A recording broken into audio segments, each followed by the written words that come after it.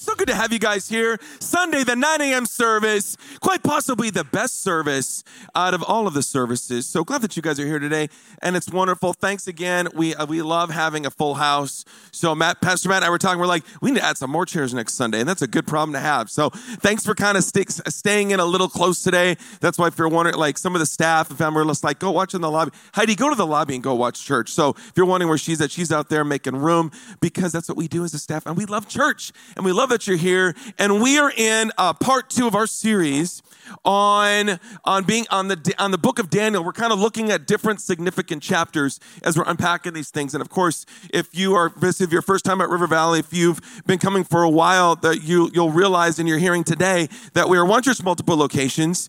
And as we are One Church, multiple locations, all of the different locations are preaching live this weekend, which is great. Pastor Rob, our lead pastor, who's so gracious to give these weekends away, you'll see him on the screen pretty regularly. But when we get these moments to share, love being able to share with you guys, which is awesome. So we are in the book of Daniel, and it's so exciting to be able to look at Daniel to this morning.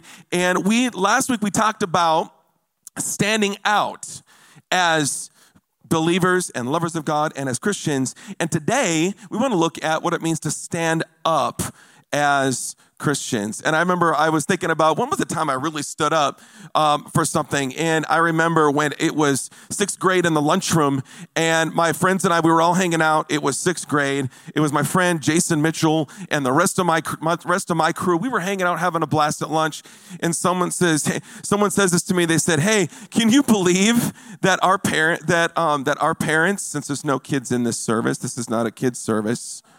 I want to make sure, if not, plug your ears, I'm going to reveal a secret. They said, "Can you believe that there's no such thing as Santa Claus, that our kids are it's true, Matt. I know you didn't realize this, but it's true, that it's your parents." And I remember getting him to say, "Come on, Jason, guys, no, there's no such thing. No, you guys, come on." And they said, "No, Santa Claus is your parents." And I go, "What? Wait a second. You're trying to tell me, no, I don't believe it." I said, you're trying to make me believe something that's not true. And they said, no, it really is. And I remember I stood up in front of my friends, and I stood up and I said, "There's no way that Santa Claus is my parents, because how could my parents go out and reach all 6 million children in one night? Do you understand the speed that would take? Impossible." And then I realized when I got home and I asked my parents, and I remember we were watching the movie King Kong on television, and we were having a family movie night, and I said, "Mom, can you believe that my friend said this?" And they said, "Son," my parents and I said, "Son, we have something to tell you." And I was like, no, I just stood up and declared in the whole lunchroom that day to my friends that just stood up believing. And, it was like that moment where I remember standing up to all my friends saying, "No, I'm not going to believe that." And it was just a brave moment. It was a brave moment for me when I was younger. But hey, there's going to be moments when you're going to be called to stand for stuff that you believe in. You're going to stand up for a conviction. You're going to stand up for things that you believe and and you're trusting and you're doing these things. And as Christians, we are going to be called to stand up. There's going to be times when we're going to be called to stand up, and that's what we're going to look at today with Daniel. And we want to unpack that in Daniel chapter 3. Standing up is what we're talking about today. Now, Nebuchadnezzar, to get us caught up, Nebuchadnezzar, the most powerful man in the world at this time, invaded Judah, rounded God's territory, God's land, rounded up the best and the brightest, which, of course, in today's characters was Daniel and then Shadrach, Meshach, and Abednego. And they ended up going in, and they were set apart. Last week, we talked about how they were part of the king's court. They were part of the king's, they had to learn the ways of Babylon, and they had to eat the king's food. And then they stood out by saying, "You know what? We're not going to eat the king's food." The king ended up, as you learned from last week's message, you can check it out online, is that the king said that they stood out for what they believed in, and the king was so impressed that God gave them such a favor that they ended up getting promoted. And in that promotion, Daniel gets promoted, and in Daniel chapter 2, we realize that while Daniel and his friends are in the kingdom, there's a dream that happens. The king has a dream, and the king says, "I'm calling all of the people in my kingdom together, you have to interpret the dream. And everyone says, well, what's the dream? And he says, well, you should know because you're all magicians and astrologers and spiritual people. So you should be able to tell me what it is. And the magicians and the astrologers of Babylon were freaking out. But Daniel, what does he do? He goes to God and he says, God, you know the dream. You know what I need to say. And you're the one that clearly must have gave him the dream. So I need you to interpret it for me and tell me what it was. God gives him the download of the dream. Then he goes in front of the king and says, and well, everyone is like, we're all doomed because if you didn't interpret the dream, you were going to be executed. He goes in, interprets the dream. The king is floored and says, Daniel, you are now getting more elevated to come into my kingdom. And then whatever you want. And he says, why don't you go ahead and also promote my three friends, Shadrach, Meshach, and Abednego as well. So then they get promoted as well. And Daniel becomes one of the most influential men in the kingdom in the king's courts. And his three friends get promotion. And this is where we pick up in chapter 3. And this is where we get pick up in chapter 3, and that these men are rising, but they're believers.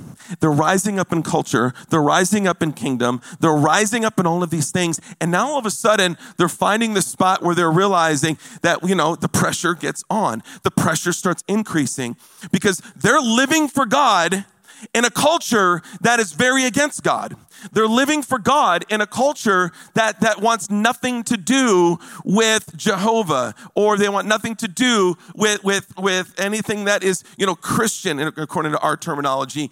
They're living in a very non-Christian environment, but they're trying to stand for Christ. And and that's the tension we're going to talk about today, is what is the response for us when we are trying to be influential culture makers and shapers and the culture pushes back?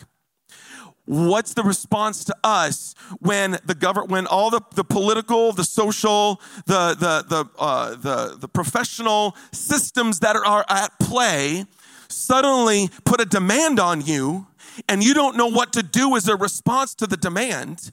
And you're sitting there saying, how do I handle this?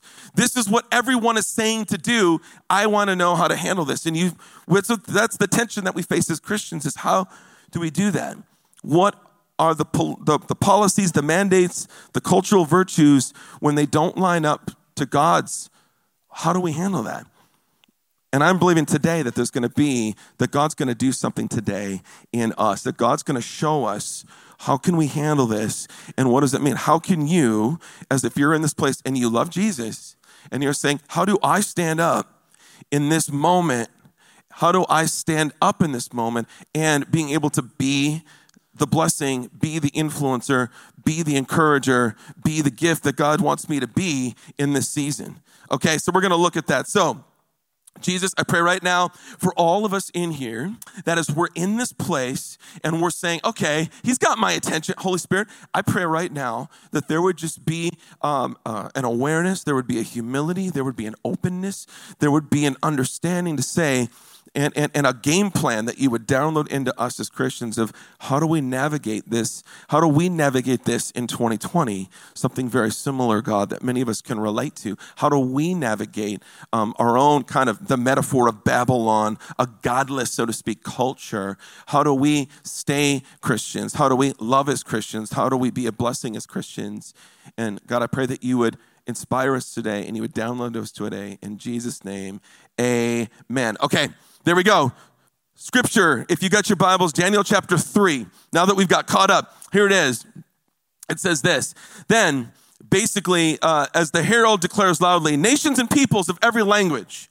Okay, so the king is declaring, and he puts his herald out there, and he says, this is what you're commanded to do. As soon as you hear the sound of the horn, the flute, the zither and the lyre, the harp, the pipe, and all kinds of, you must fall down and worship the image of gold that King Nebuchadnezzar has set up. Whoever does not fall down and worship will immediately be thrown into the blazing furnace. Okay, so here we have Nebuchadnezzar basically comes in the place and says, you've got to bow down to this idol. Now, Nebuchadnezzar was known for conquering Egypt. So he would have conquered Egypt in his journey and in his travels. And it's thought for him to have known that as he would have been admiring all the beauty of Egypt, As he was admiring all of the Sphinx and the golden statues and all these things, he goes, you know what? I conquered Egypt. I think Babylon could be the next Egypt. So he goes and says, you know what? We're going to build some statues of our own. And so he goes in and erects this giant statue. And we don't know if it was literally a statue of him or if it was a statue of the god of Marduk, which is what everyone was worshiping in Babylon at that time, which was the god that would bless your crops. It was the god of fertility. It was all these kind of things that was there at the time. And so this idol gets erected, and it was this national event celebrating the power of this empire that was conquering the world. And so Daniel chapter 3 verse says this, we begin to realize that when everything begins to play, everybody begins to bow down and worship Marduk at this time, or the statue of Nebuchadnezzar. They start worshiping the empire, and while everyone's bowing down, these three guys are standing. And everyone's looking at this saying, and you know what it's like to be in that crowd when everyone's bowing down and you walk in and you're the only one in the room and everyone's looking at you. That's what's going on. So these, some of the other political leaders of the day, that are trying to vie for their positions because they just got promoted into some great things, they go back to the king and whisper in his ear and say, there's three guys, Shadrach, Meshach, and Abednego. They're not bowing down. The king, it says, flies into a rage, goes in and brings them into the office, and they get brought into the boss's office, and he begins to re-explain the policy with them, and because they haven't been following company policy in the kingdom. So the verse 15 says, now when you hear, he says again, now when you hear the sound of the horn, the flute, the lyre, the harp, and the pipe, and all kinds of music, if you are ready to fall down and worship, I made very good. But if you do not worship it, you will be thrown into a blazing furnace. Then what God will be able to rescue you from your hand? So basically he says, I'm going to give you one more chance. I'm going to give you one more shot to do this. And they have the choice right there. They could compromise, or they could stand for their character. What do they choose? Here's their response. They replied to him, verse 16. King Nebuchadnezzar, we do not need to defend ourselves before you in this matter. I love that they don't need to defend. I just think that's a great point. I think a lot of times we're quick. Everybody's defensive. Everybody's defensive in conversations lately. Everybody's defending everything. There's this big defensive posture, and we become so defensive. These guys understand this. They understand that their actions, their speaking, and their character, and their reputation is enough. How many of you guys know that Jesus is enough in situations sometimes? We don't have to be so defensive all the time. I think it's great when Christians aren't so defensive all the time. You just can feel this calmness and this peace. And he says, if we're thrown into the blazing furnace, the God we serve is able to deliver us. And he will deliver us from your majesty's hand. But even if he doesn't, we want you to know, your majesty, that we will not serve your gods or worship the gods of gold you have set up. I love the extreme trust in this moment. What kind of extreme trust is that says, hey, I know God can deliver us. I know God can do anything. I know God can come in. I believe, and I've read enough of the Bible. I've had enough prayer times. I've had enough Bible study. I've had enough life groups. I've had enough serving opportunities in the kingdom of God to realize I know God can do anything. First of all, do you have that posture? I said, do you have that posture? We're like, God can do anything. We serve a God of the impossible. And you have to live from there. We have to live and say, all things are possible for those who believe. All things are possible. Surely God could do this. But even if he doesn't, that's the other thing that we have a problem with sometimes as Christians. Because we come into it and we go and say, surely God can deliver. God can do anything. But we never say, but if he doesn't, well then I don't know what's going to happen. Because if he doesn't, then it's like, is God strong enough? Can God do it? Is God supposed to do this?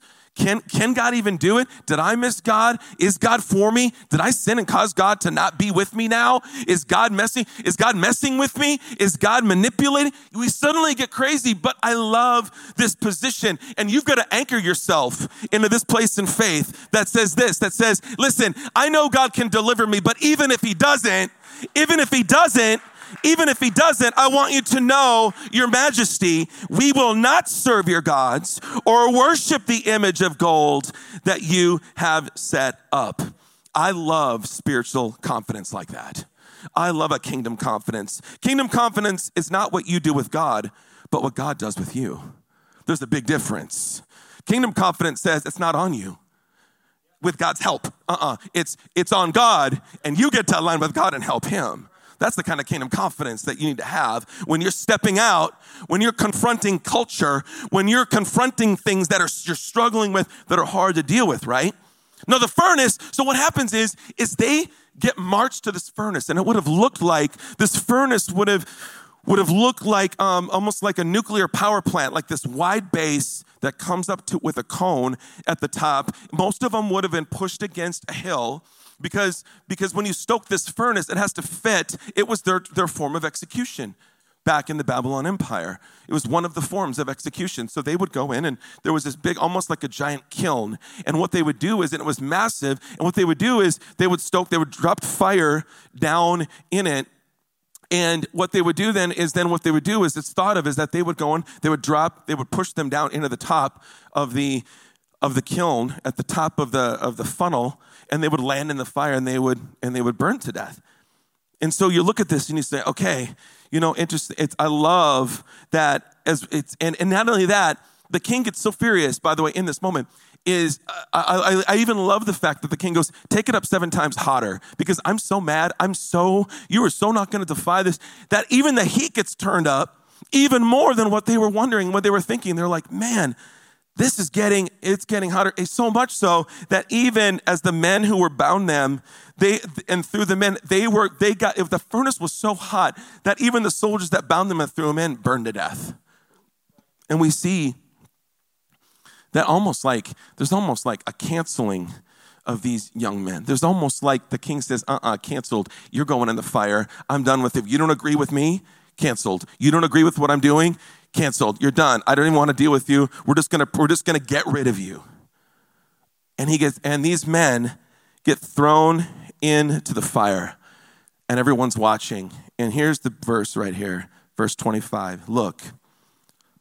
The king says, I see 4 men walking around in the fire, unbound and unharmed, and the 4th looks like a son of the gods.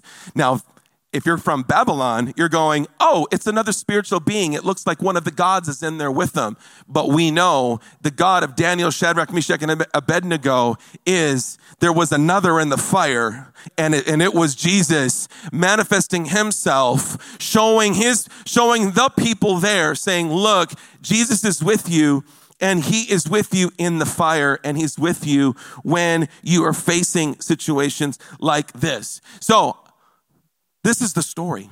And I'm looking at this and I'm thinking, okay, you know what? Idols will put you in the fire.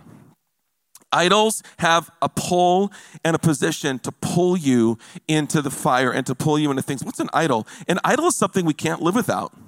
We must have it. It drives us to break rules we once honored, to harm others, to even harm ourselves in order to get it. An idol is anything more important to you than God. Anything that absorbs your heart and imagination more than God. Anything you seek to give you power and only what God can give. Anything that is so central and essential to your life that if you lose it, your life would feel hardly worth living. Okay? An idol says this: if you have me, then your life will have meaning and value. If you don't worship me, then you'll miss out. You can't live without me. And if you lose me, your life will be less and it will feel hardly worth living. We are confronted with idols every single day. We know what it is: career, success, money, video games, promotions, popularity at school, fashion, beauty, cultural pressures, political pressures. Whatever we surrender to, all of these things, the pressures that these idols put on us in a very sexualized culture right now. To be able to not have sex before marriage is standing up to the idol of sexual promiscuity that's running rampant if you're a young person and single in here. If you are in a place of, it's like we see all of these, I'm talking to dads online about video games and moms, and I'm just like, how do we handle video games? Well, I look at my son's screen time, and I'm like, and my son and I are talking a lot about hey, what are you about to, man? Come on, are you worshiping the video game controller right now? Like, we're having these kind of funny discussions on what's your screen time? How much time do you devote to this versus God? Like, we're having discussions because I'm trying to help my kids. I'm trying to see that, that there are things sometimes we have to stand up to things that are trying to control us and make us bow and surrender our will to it. You're not supposed to surrender your will to anything except for God's. Because it's God's will, because God's will for your life is going to be the best thing that you could ever find. So when you surrender to God's will, that's the place. And Christians, we as followers of Jesus, as lovers of God, if you're a Christian in here, we are meant to stand up to those things that are telling us to bow down. We have to stand. I mean, you can look through history. I was thinking, there's Dietrich Bonhoeffer. The whole country was supposed bowing down and worshiping Hitler as this political god. And Bonhoeffer goes in, resists, even goes in and is involved in an assassination attempt against Hitler. And we find that he's hanged at the Flossburn concentration camp on April 9th, 1945, because he says, I'm not going to bow to Hitler. I'm not going to do what Hitler's asked me to do. There's other people who, as you look at other things, in this year in 2019, 4,305 Christians have been killed for their faith. In 2019, 4,305 people were martyred in 2019 because they chose not to stand. They chose to stand up against a tyranny that would make them lose their faith because they believe in Jesus. That's pretty intense. But they refuse to give up for an idol. They're not going to do it. So we have this tension that we have to face of this dual submission of how do I live in a civic society, and how do I live in a political society? How do I live under the authority of God, and how do I live under the authority of man? Because both have consequences and both are necessary. And it's really difficult. Martin Luther wrote about two kingdom doctrines, the civil government and the church government. But he makes this declaration. He says, but Christ is over both. Christ is over both. Human law versus God's law. Corrie ten Boom violated the laws of men to uphold the law of God when she gave refuge to the Jews. And you think of Acts 4:29, we cannot not preach Jesus. We cannot not preach Jesus. Don't tell me I can't preach Jesus. And I began to think about that. I said, God, how do we handle this? How do we do this? Because I've got Romans 13, which is such a big verse. It says, let everyone be subject to the governing authorities. There's no authority except that which God has established. The authorities that exist have been established by God. And whoever rebels against the authority is rebelling against what God has instituted. I mean, and the list goes on in this scripture verse. Read Romans 13, because it really kind of jars you in this to say, how do I do this, God? And I began to think about this, and I thought, you know what? I'll give you these things. How to stand up to idols and confront cultural idolatry. 5 ways you can do this as we get ready to close here. All right? Number 1.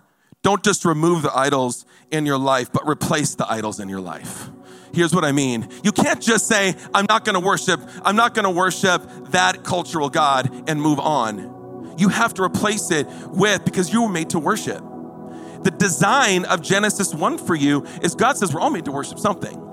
But the question is, what are you going to worship? And so when you go into this position and say, I'm just not going to bow down, I'm not going to worship that, your heart will drift to something to worship.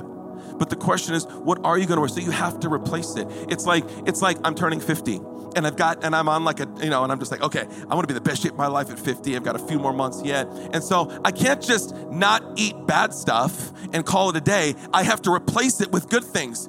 Where my health coach is at, you know who you are. You're right, exactly. You know what I'm saying? It's like you can't just not eat bad stuff. You have to replace. So what you have to replace it. You've got to go, because what you worship shows others what you value. What you worship will define your life and determine your future. One choice will motivate the other choices. Your heart needs something to adore. Your heart needs something to adore. And I love what it says in Proverbs 4:23. Above all else, guard your heart, for everything you do flows from it. Guard your heart. Guard your heart. That's what it says. We have to be able to do it. Here's the second thing. Stop complaining about your situation, which undermines faith for your situation.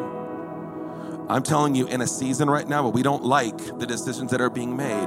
I said in a season that I'm in right now where I am seeing decisions made that I don't agree with politically, relationally, you name it. Complaining reveals the God you worship. Because complaining undermines faith for your situation, but praying supplies faith for your situation. Are you praying or are you complaining?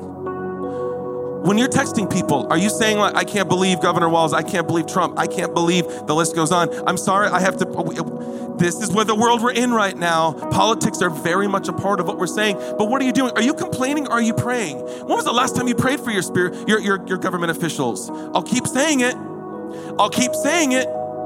When is the last time you prayed about your situation? When's the last time you sent a prayerful text to someone or complaining? Because complaining whining is the opposite of worship, right? Those are the things that deflate your faith, that pull away from your faith. So let's be a praying church. Let's be a praying Christian. Let's be someone that says, I'm gonna pray and I'm gonna do my best. Number 3, remind yourself that what we look up to reveals our values we live up to. What you look up to reveals the values you live up to. That idol was 90 feet tall, okay, in the center of town. When I lived in Washington, D.C., Abe Lincoln was 99 feet tall. If you've been to the Lincoln Memorial, anybody been to the Lincoln Memorial? Yeah, you see it. If you've been in that memorial, 99 feet tall. So you can kind of get a picture. When I was little, we went to, where's the Paul Bunyan at? In Brainerd. We were in Brainerd. It's not Bemidji, it's Brainerd, right? Yeah, I think it's Brainerd. But there's that Paul Bunyan statue. I looked it up. It's 26 feet tall. So add another 3 Paul Bunyans on top of him. This is the idol that was set up in the middle of downtown, name your town. And they all had to worship to it, and they had to look at it and look up to it every day, and everyone would worship at this idol. And every time the music would go, they would worship and they would run to it. When you face troubles as a Christian, who do you look up to? What do you look up to? Where does your help come from? Is it the idol in the center of town? Or is it your friends? Is it the self-help book? What is the help? Where does your help come from? Where's your sanctuary? Where do you go when you're hurting? When it's a terrible day, do you go to the refrigerator for comfort food? Do you go to your phone and vent with a friend? Do you seek escape in movies or video games or pornography? Where do you go to seek refuge and sanctuary and asylum and rest? Where do you go for emotional rescue? I'll tell you where. Psalm 121. I lift my eyes up to the hills. I said I lift my eyes up to the hills. Where does my help come from? My help comes from the Lord, the maker of you, me, heaven and earth. Psalm 121. That's where you go. So when you're facing difficulties and frustrations and trials, go there. Number 4, embrace the fire as a refiner. Because guess what? Even if God doesn't rescue you or us, or doesn't answer the way you want it to answer, do you trust God? Do you trust the Lord? Because if not, do you want to know what the will of God was for Shadrach, Meshach, and Abednego? It was the fire. It was to go into the fire. It was to be in the hottest places. It was to look death straight in the face. That was the place that God had for them. Now, Christians, here's the cool thing. If you're a lover of God, Christians don't get burned because what comes out is always better than before it goes in when it comes to the fire. If you go in the fire and you're in the fire right now and you feeling the pressure turned up in the heat at work, in your neighborhood, in your relationships, in your family, whatever it is, I'm telling you, when the heat gets turned up, here's the cool thing about it. When the heat gets turned up, God uses this metaphor of it. When you put gold in the fire, it's the dross that comes to the surface. Do you know what the dross is?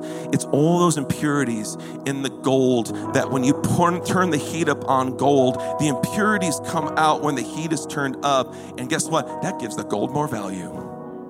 So if you're put in the fire, if you're in the fire right now, you're in the fire of wherever you're at in life right now, and you're saying, man, I just feel like I'm in it right now. Don't worry. Because if you're a lover of God, if you're a believer in Jesus, guess what? He's refining you. I said he's refining you. He's bringing all the impurities that come to the surface. You want to know what you're made of right now? Are you freaking out? Are you pushing back? Are you being a jerk at home? Are you being crazy about government stuff, about religious stuff, about political stuff? What's your crazy level right now? Because that's all the dross coming to the surface, somebody. That's the dross coming out saying, no. Let's get the demeanor of Shadrach, Meshach, and Abednego that said, you know what?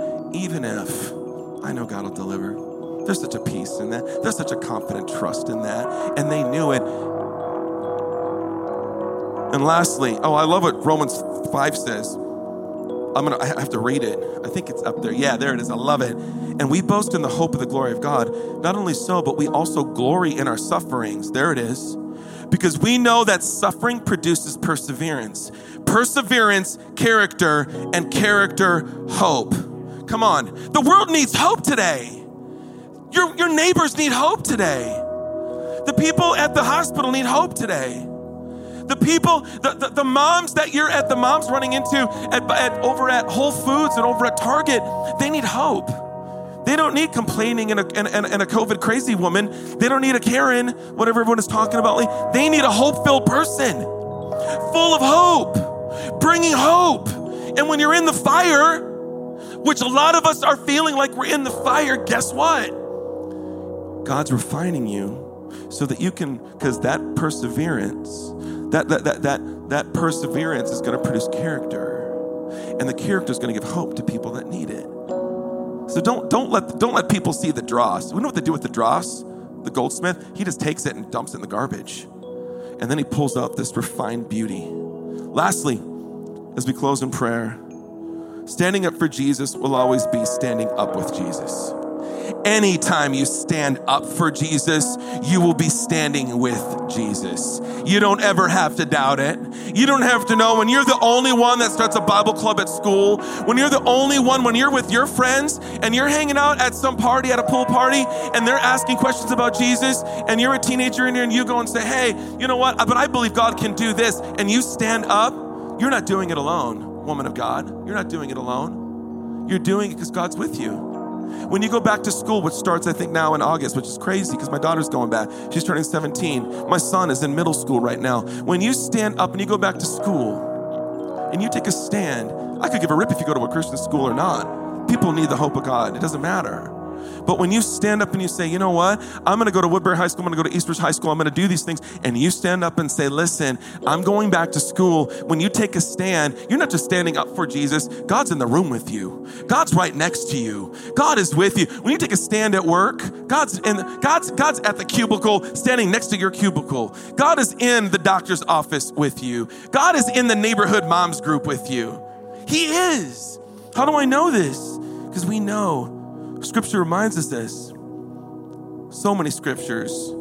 Matthew 5, blessed are those who are persecuted, for theirs is the kingdom of heaven. Matthew 10:32, whoever acknowledges me before others, I will acknowledge him before my Father. 1 Corinthians 10:13, no temptation will overtake you. That is common. God's faithful. He will not let you to be tempted, but he will provide a way out. Come on. These are scriptures that are reminding us to say God's with you when you're tempted, when you're in trouble, and you're under the pressure. And you're under the pressure. And so today, we're going to close in prayer this way. That as we close in prayer, if you would say, you know what, I'm ready to stand for God no matter what. If God delivers me from the fire, and even if he doesn't, I'm committed to Jesus no matter what. Just go ahead and stand right now. If that's you, if you want to stand for God, if you want to stand for Jesus, and this is one of those, we very rarely do this, but this is one of those of saying, I'm in all the way. If God delivers me, even if he doesn't, and that's okay, be real with God, but let's declare this right now, a stand-up moment. This is your stand-up moment. This is your moment where you said, I'm going to stand for Jesus no matter what. No matter how 7 times hotter, 8 times hotter, 9 times hotter, 10 times hotter, I stand for Jesus no matter what, because he's with me. Jesus, right now, we are declaring your word. We're declaring today that we are yours. And that in the midst of 7 times hotter culture, in the midst of a 7 times hotter world we're living in the midst of a 7 times hotter furnace of life that we're in a Babylonian culture kind of, where Christianity is moved off to the side, where we are in the middle of like, what's our world looking like? This doesn't look like what I grew up with. This doesn't feel like what I know right now with faith and everything, but you're calling me to be a Daniel, and you're calling me to be a Shadrach, Meshach, and Abednego. That says I stand, that we stand for the virtues and the values of Jesus Christ. Holy Spirit, right now, infuse us with spiritual confidence. Infuse us with spiritual confidence, a Christian, a Holy Spirit-induced confidence that fuses into our bones like adamantium, X-Men style, that just says, listen, I am unbreakable. I am going to stand no matter what. Nothing can harm me or hurt me, because Jesus Christ, when I stand up for Jesus, Jesus is standing with me. Thank you, God, for today. We pray this in Jesus' name.